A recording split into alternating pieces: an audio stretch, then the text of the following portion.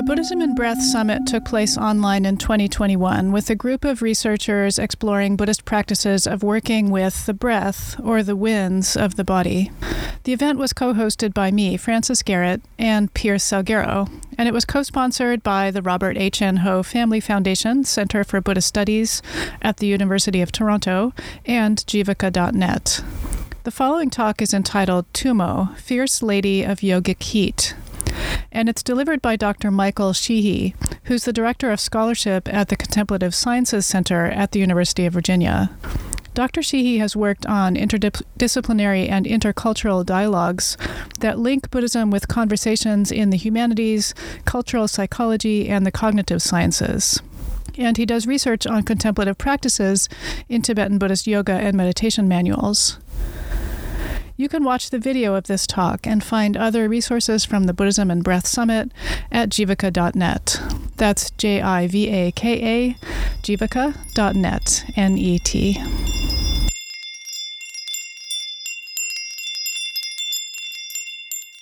Hello, I'm Michael Sheehy from the University of Virginia. Today I'll be talking to you about Tummo contemplative practice in Vajrayana Buddhism. An outline of what I'll be discussing today begins with what I call yogic Buddhism and breath.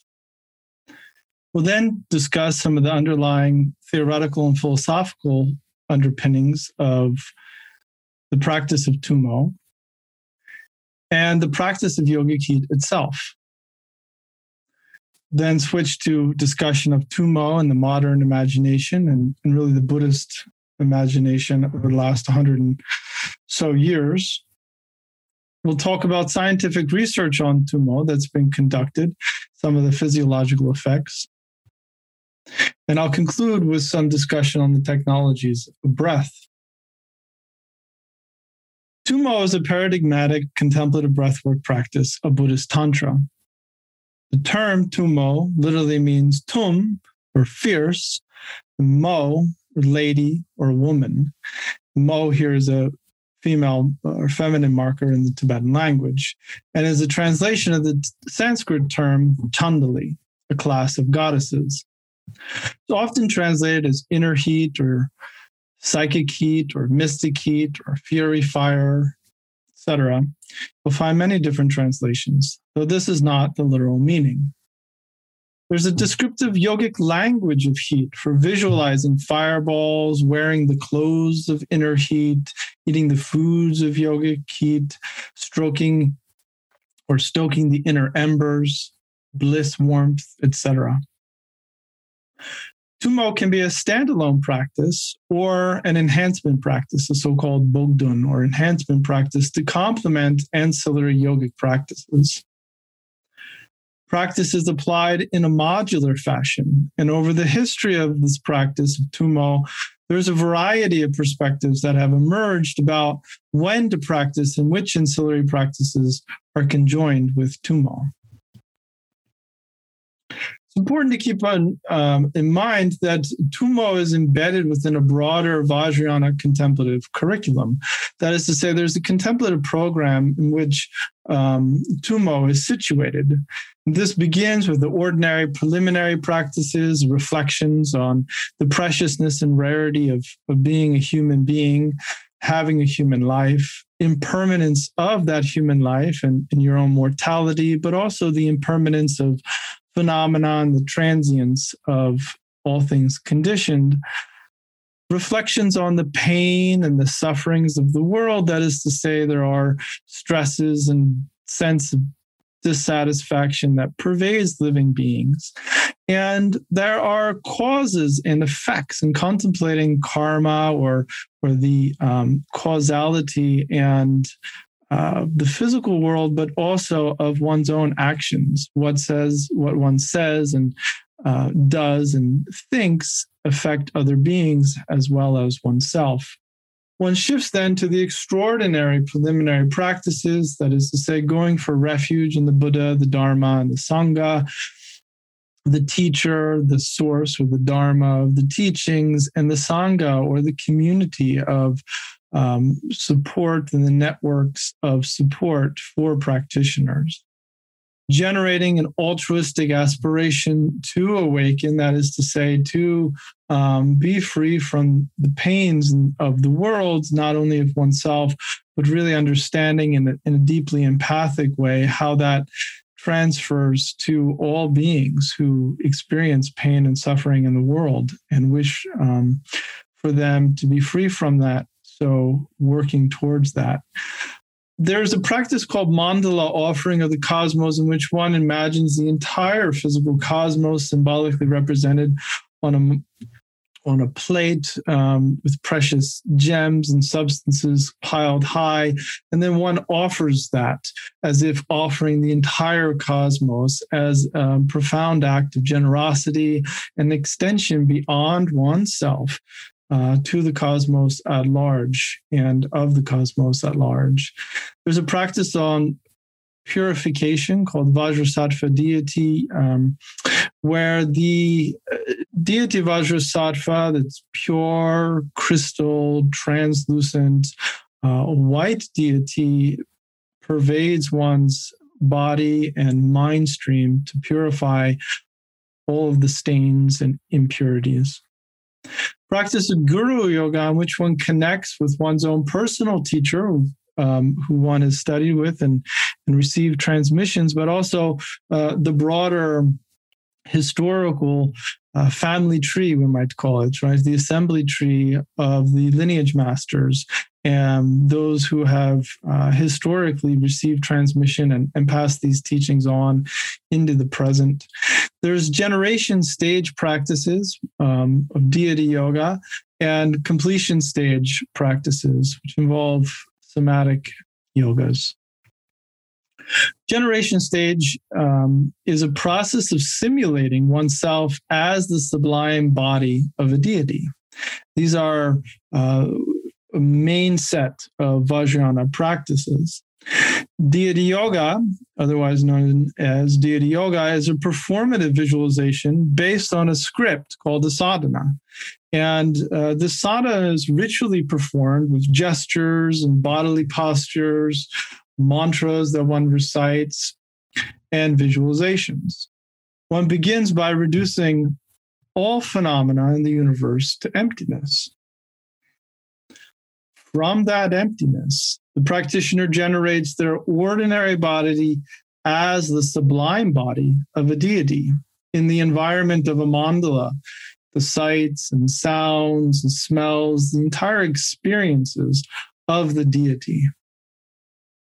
This process is designed to transfigure the ordinary habitual bodily image and sense of self in the world to the sublime sense of being a deity in the mandalics around. The sadhana practice concludes with the dissolution of the deity and the mandala into open silence and reemergence of the practitioner or the self into the ordinary world. Following the completion stage the generation stage practices are the completion stage yogas that are sets of tantric practices designed to somatically and cognitively transform the ordinary body into a sublime body. That is to say, once the generation stage practices of visualizing oneself and orienting oneself in the environment of the deity and the sublimity of the deity, one then shifts to these more somatic, body-oriented practices that are designed to move one from a non-Buddha body to a Buddha body.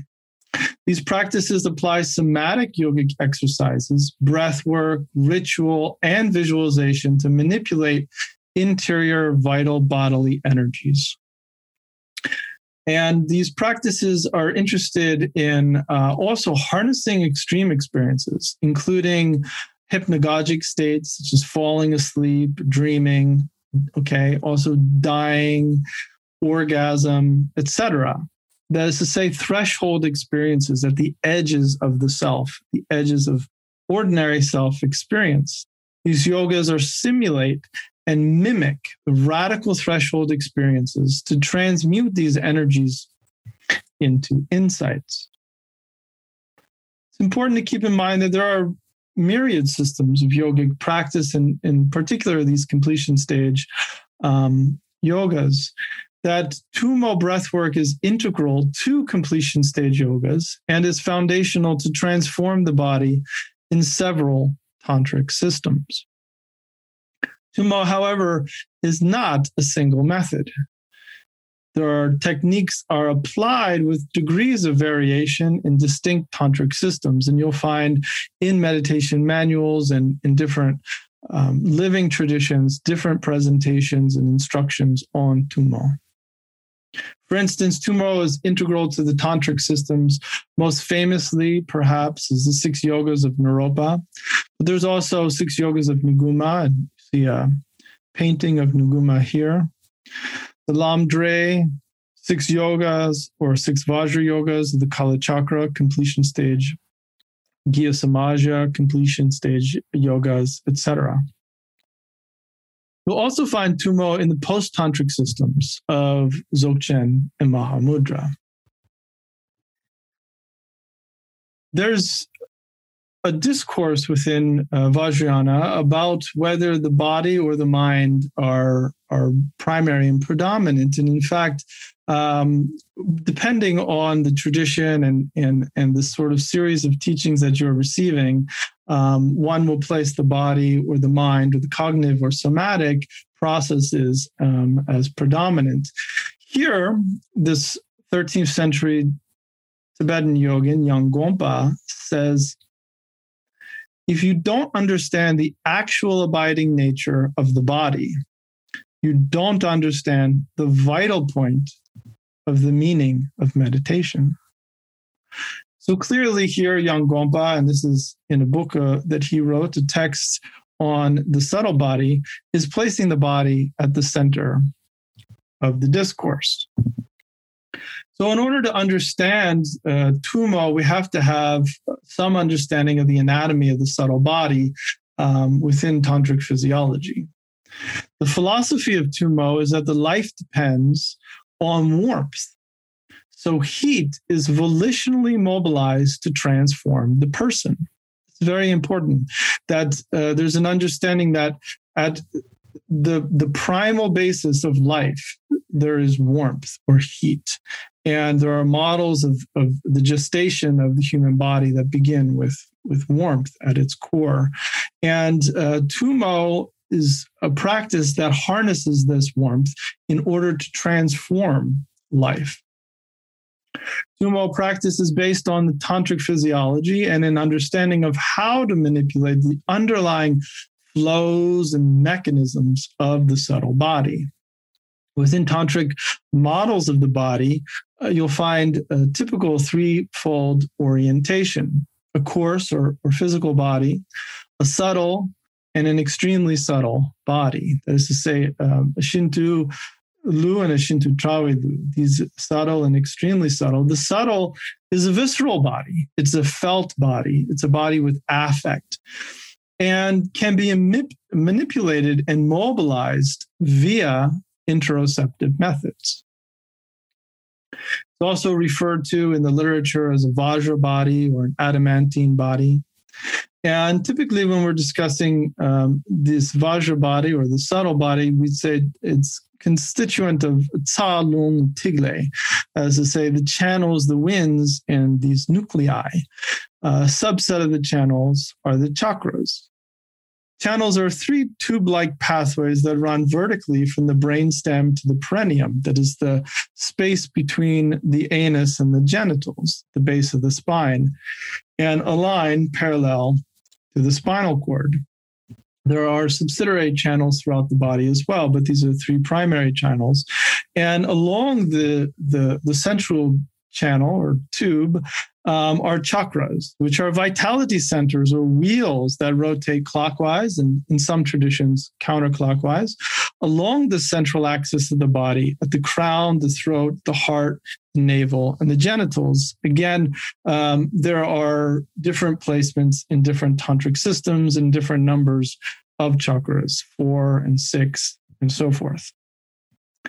Winds, or what we might call wind breath, are currents of breath and vital energy that circulate or flow up and down the channels, right? So these are the movements, the currents.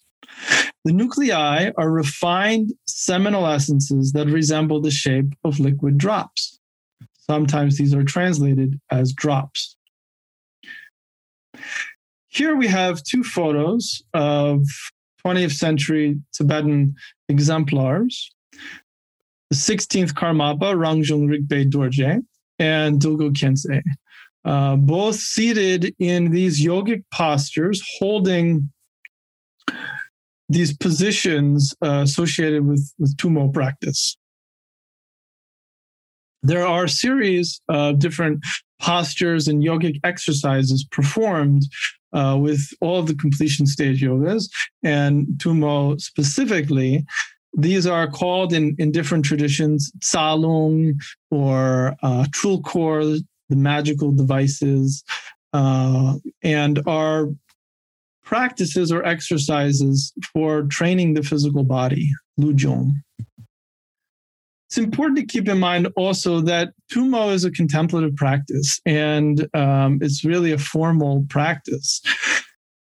The practice of Tummo mobilizes vital winds and energies within the subtle body to enter into the central channel, and this is the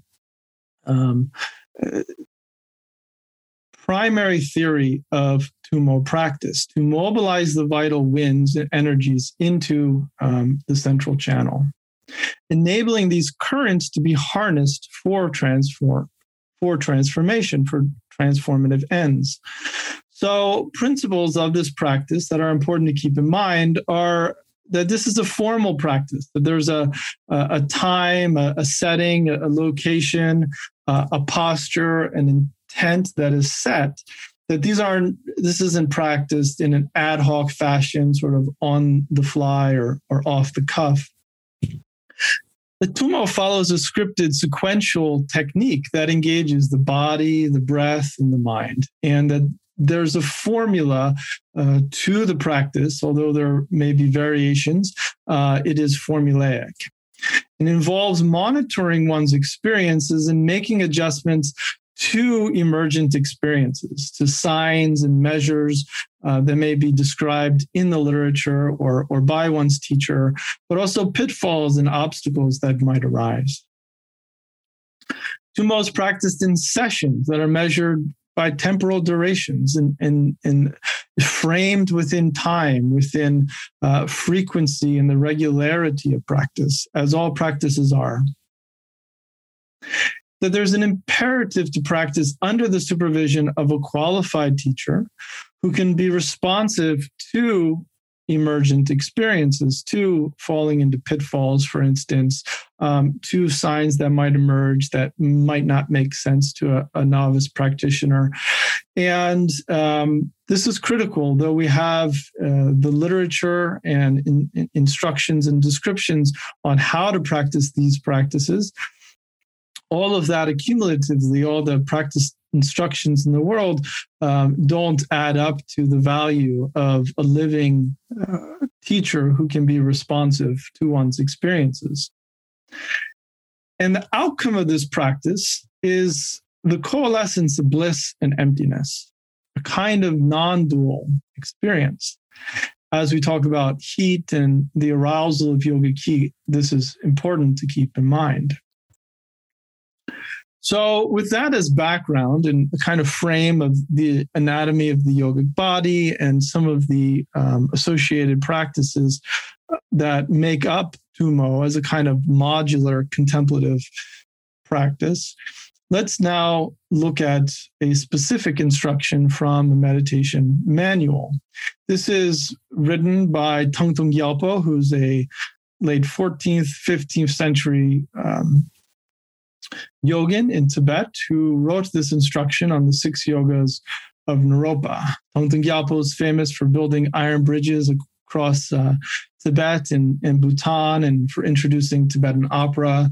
And in his instruction text here on Tummo, he writes, after slowly clearing out the stale air. Slowly inhale equally into both nostrils while drawing the winds in and down.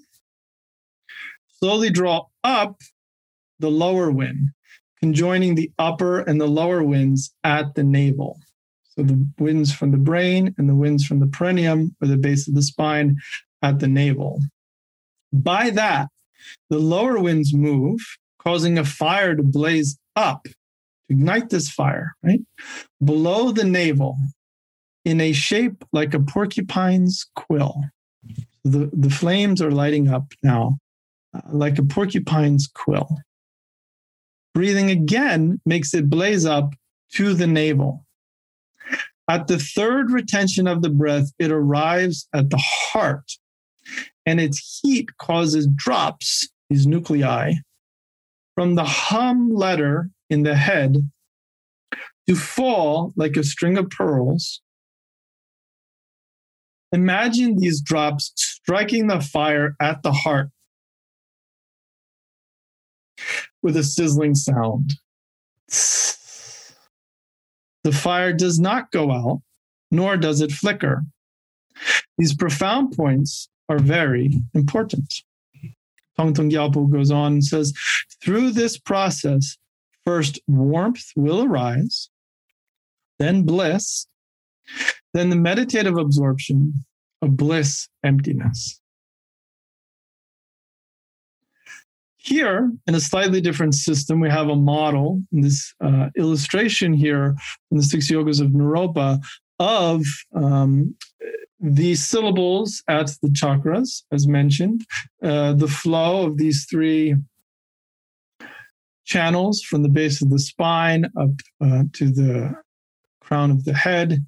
And you see the network of the subtle body here in its kind of anatomical structure as induced by Tummo. Yogic heat is induced through sequences of breath retention and forceful breathing, physical exercises, moving and striking the body, and visualization. Practices of Tummo induce thermogenesis, that is to say, the process of generating bodily heat without shivering. And the typical bodily mechanism for thermogenesis is to shiver. If you get cold, an extreme cold, the body shivers to generate heat. Bodily heat is a symptom of the practice, however, and is not the purpose of the practice per se. The purpose of the practice is inducing yogic heat to experience the warmth of bliss fused with emptiness. Now, we have a famous poem by Milarepa, who found himself in a blizzard, climbing the slopes of the mountain, in which he finds a meditation cave and describes the size of the snowballs like cotton balls falling from the sky and the winds blowing. And he describes this experience that he has at Lachi Mountain in Western Tibet as being frigid blizzard, in which he finds solace in this mountain. And then he generates this inner heat of Tummo to keep his body warm. And it's important to keep in mind that we have these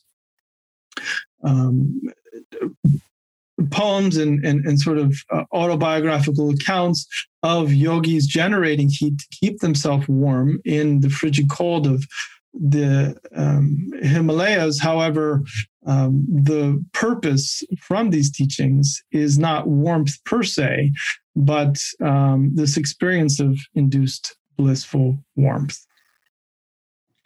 And that these practices of Tummo are historically practiced with sexual yoga in some tantric context. And we'll often find Tummo and sexual yoga described together in the meditation manuals. There are debates and divergent views about whether a yogin engages with an actual or an imagined consort. And this goes back at least to Naropa, who in his commentary on called the Sekodesha on the Kala Chakra, he is making reference to whether you use an actual consort or an imagined consort in these practices and associated sexual yoga practices. Tummo mimics the intense blissful excitation from sexual orgasm, but redirects experiential flows of orgasmic bliss to stimulate a state of bliss-infused consciousness. Physiologically, sexual intercourse redirects blood flow from the genitals to increase blood flow in the brain. Interestingly enough, a similar hemodynamic paradigm is at play in the performance of Tummo. So we find here a kind of parallel paradigm between Tummo and sexual yoga as far as the blood flow from the brain to the genitals. Here's a wall mural, the Lukang in Lhasa, adjacent to the Potala Palace, which we have a depiction of a yogi practicing these subtle body somatic yogas of generating heat.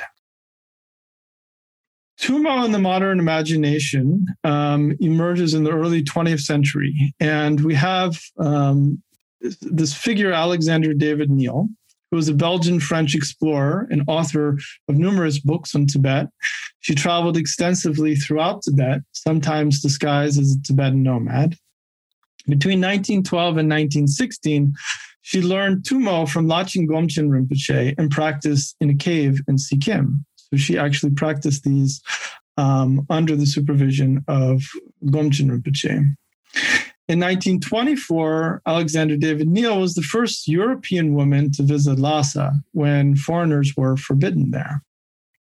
In 1929, she published Magic and Mystery in Tibet, originally in French and soon after translated into English, that described Tummo and other yogic practices as psychic sports and breathing gymnastics. In her description of Tummo as a breathing gymnastic or psychic sport, she writes, "Upon a frosty winter night, those who think themselves capable of victoriously enduring the test are led to the shore of a river or a lake. If all the streams are frozen in the region, a hole is made in the ice. A moonlight night with a hard wind blowing is chosen. Such nights are not rare in Tibet during the winter months. The neophytes sit on the ground, cross-legged and naked. Sheets are dipped in the icy water. Each man wraps himself in one of them and must dry it on his body. As soon as the sheet has become dry, it is again dipped in the water and placed in the novice's body to be dried as before. The operation goes on in that way until daybreak. Then he who has dried the largest number of sheets is acknowledged the winner of the competition." Now, this sheet drying competition, as she says, is not a myth or something that she made up or imagined. There are sheet drying ceremonies in Tibet. They go on till this day. Here's a photograph of one happening at Nanjik Monastery in Tibet. And this account by Alexander David Neal really set the stage for associating Tummo with sheet drying and this sort of extraordinary phenomenon. You find different expressions of this within popular culture. For instance, here we have a cartoon. The first slide reads, "When you are able to dry these wet robes with only your own body heat, return to me," the teacher says to his novice disciple. In the second frame, the disciple goes off with these wet sheets, wraps himself. You see the steam start to rise off the body of the meditator. And once he's dried, he brings it back. And in the third frame, we have the disciple giving his sheet back to his teachers and his teacher responding, "You are ready." Right? And the final frame, the punchline is, you can go to the laundromat for 25 cents a piece for the monks to dry your laundry.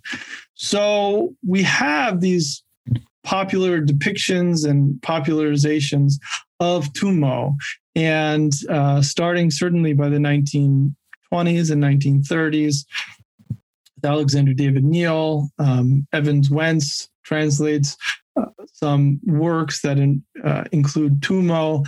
And we have now popularizations of Tummo where people are practicing Tummo or practicing derivatives, claimed to be derivatives of Tummo. If you go, for instance, to YouTube and put in the word Tummo, you'll find all sorts of practices and instructions by all sorts of folks who are eager to teach Tummo. One of those associated with this has become Wim Hof and the Wim Hof method. However, on the Wim Hof method webpage, they have a disclaimer that says, quote, "Some people say Wim Hof is a practitioner of Tummo, but the Wim Hof method and Tummo are comparable but different techniques." So here you have a clear distancing, yet close language saying that they're comparable yet different. You will find certainly students or people who have studied with Wim Hof making claims that they're teaching Tummo. So I now shift to the scientific research that's been done on Tummo, and we have several cases. This begins with Herbert Benson's research, who was a cardiologist at Harvard University and was one of the first scientists to seriously study meditation, really, and began with studying TM, or transcendental meditation, in the 1970s. And then the first really to study Vajrayana contemplative practices. In 1981, he conducted the first study of Tibetan monks practicing Tummo. The study demonstrated intentional regulation of body heat for the first time. 2 of the 3 Tibetan Tummo practitioners in this study demonstrated activation of the sympathetic nervous system, evidenced by increased metabolism and oxygen consumption. And at this time, this was a radical, really, breakthrough of understanding that there can be volitional or voluntary manipulation and change of the sympathetic nervous system. Maria Koznikov, and her colleagues in 2013 conducted another study that found Tummo increases core body temperature and elicits an arousal response, again, confirming the findings of Benson. They measured Tummo practitioners to voluntarily raise both peripheral, that's to say heat on the fingertips and the toes, and core body temperature. The study demonstrated that activity of the sympathetic nervous system significantly increases. Thermogenesis induced during Tummo raised body temperature above the normal range into the fever zone, as to say almost 101 degrees Fahrenheit. And if you see the chart here, it's really off the charts, the body temperature. Visualization is found to be critical to override the threshold of the fever zone. And this is a very interesting finding by Koznikov et al., that practitioners can raise their core body temperature to the fever zone without visualization and only breath work, but can only override the fever zone with visualization. So this shows influence of the kinesthetic imagery and the cognitive mechanisms underlying the practice, that it isn't mere manipulation of the physical body, but that there are these visual and cognitive dynamics at play that are just as instrumental and influential. There are stunning differences between those who practice Tummo under cold exposure and those not practicing Tummo. In particular, profound vasa or blood vessel dilation and blood flow to different organs. Profound increase in cerebral blood flow, which is a significant marker because cerebral blood flow usually doesn't change dramatically except in shock states. For instance, you can stand on your head for significant duration and there will not be dramatic change in blood flow to the head or cerebral blood flow. Drying wet sheets, practitioners showed vasodilation, indicating hot internal blood flow to peripheral body and brain. It is an open question, however, I'll contend, and like to pose as a kind of worthy experiment to scientists interested in this, about whether brain regions activated during Tummo correspond to the same brain regions activated during sexual orgasm. And we've made the correlation I've observed the correlation made within the literature and the tradition between sexual yoga and Tummo. So it's an open question whether there are correlations in the brain. The redirection of blood flow may direct blood to different regions of the brain, such as the prefrontal cortex or other regions associated with enhanced cognition. So in conclusion here, I'd like to talk and reflect about working with technologies of breath and summarize some of the points here. Breathing techniques, including breath retention, forceful and gentle breath work, ecstatic breathing, and so forth, are integral to Buddhist contemplative practices. Context of Tummo practice is a broader contemplative practice curriculum of Vajrayana completion stage yogas that cultivate complementary skills of attention, imagination, embodiment. That is to say, Tummo and these other associated or affiliated practices are embedded within a larger curriculum and context. Numerous derivative practices and popularizations have emerged about Tummo in the modern Buddhist imagination and popular spirituality over the last century. This is not limited to North America, but I would argue is a global phenomenon. And many of these have origins in the sensationalization of Tummo starting in the early 20th century. Research shows Tummo can be a kind of intentional shock method to the body that activates arousal of the sympathetic nervous system and increases cerebral blood flow. However, this can be injurious and may even cause death under certain conditions. That is to say, one must be wary of practicing Tummo unless it is under the supervision of an experienced practitioner, that one does not go off like a rhinoceros, so they say, to practice Tummo. Future research might elucidate further what brain regions light up and where there is increase of blood flow, which studies have not measured well to date. So with that, I'll share some of recommended readings, also sources that I've cited throughout this discussion today. And my own contact information, if people would like to get in touch with me with questions or have discussion, I'm most open to that. So thank you so much.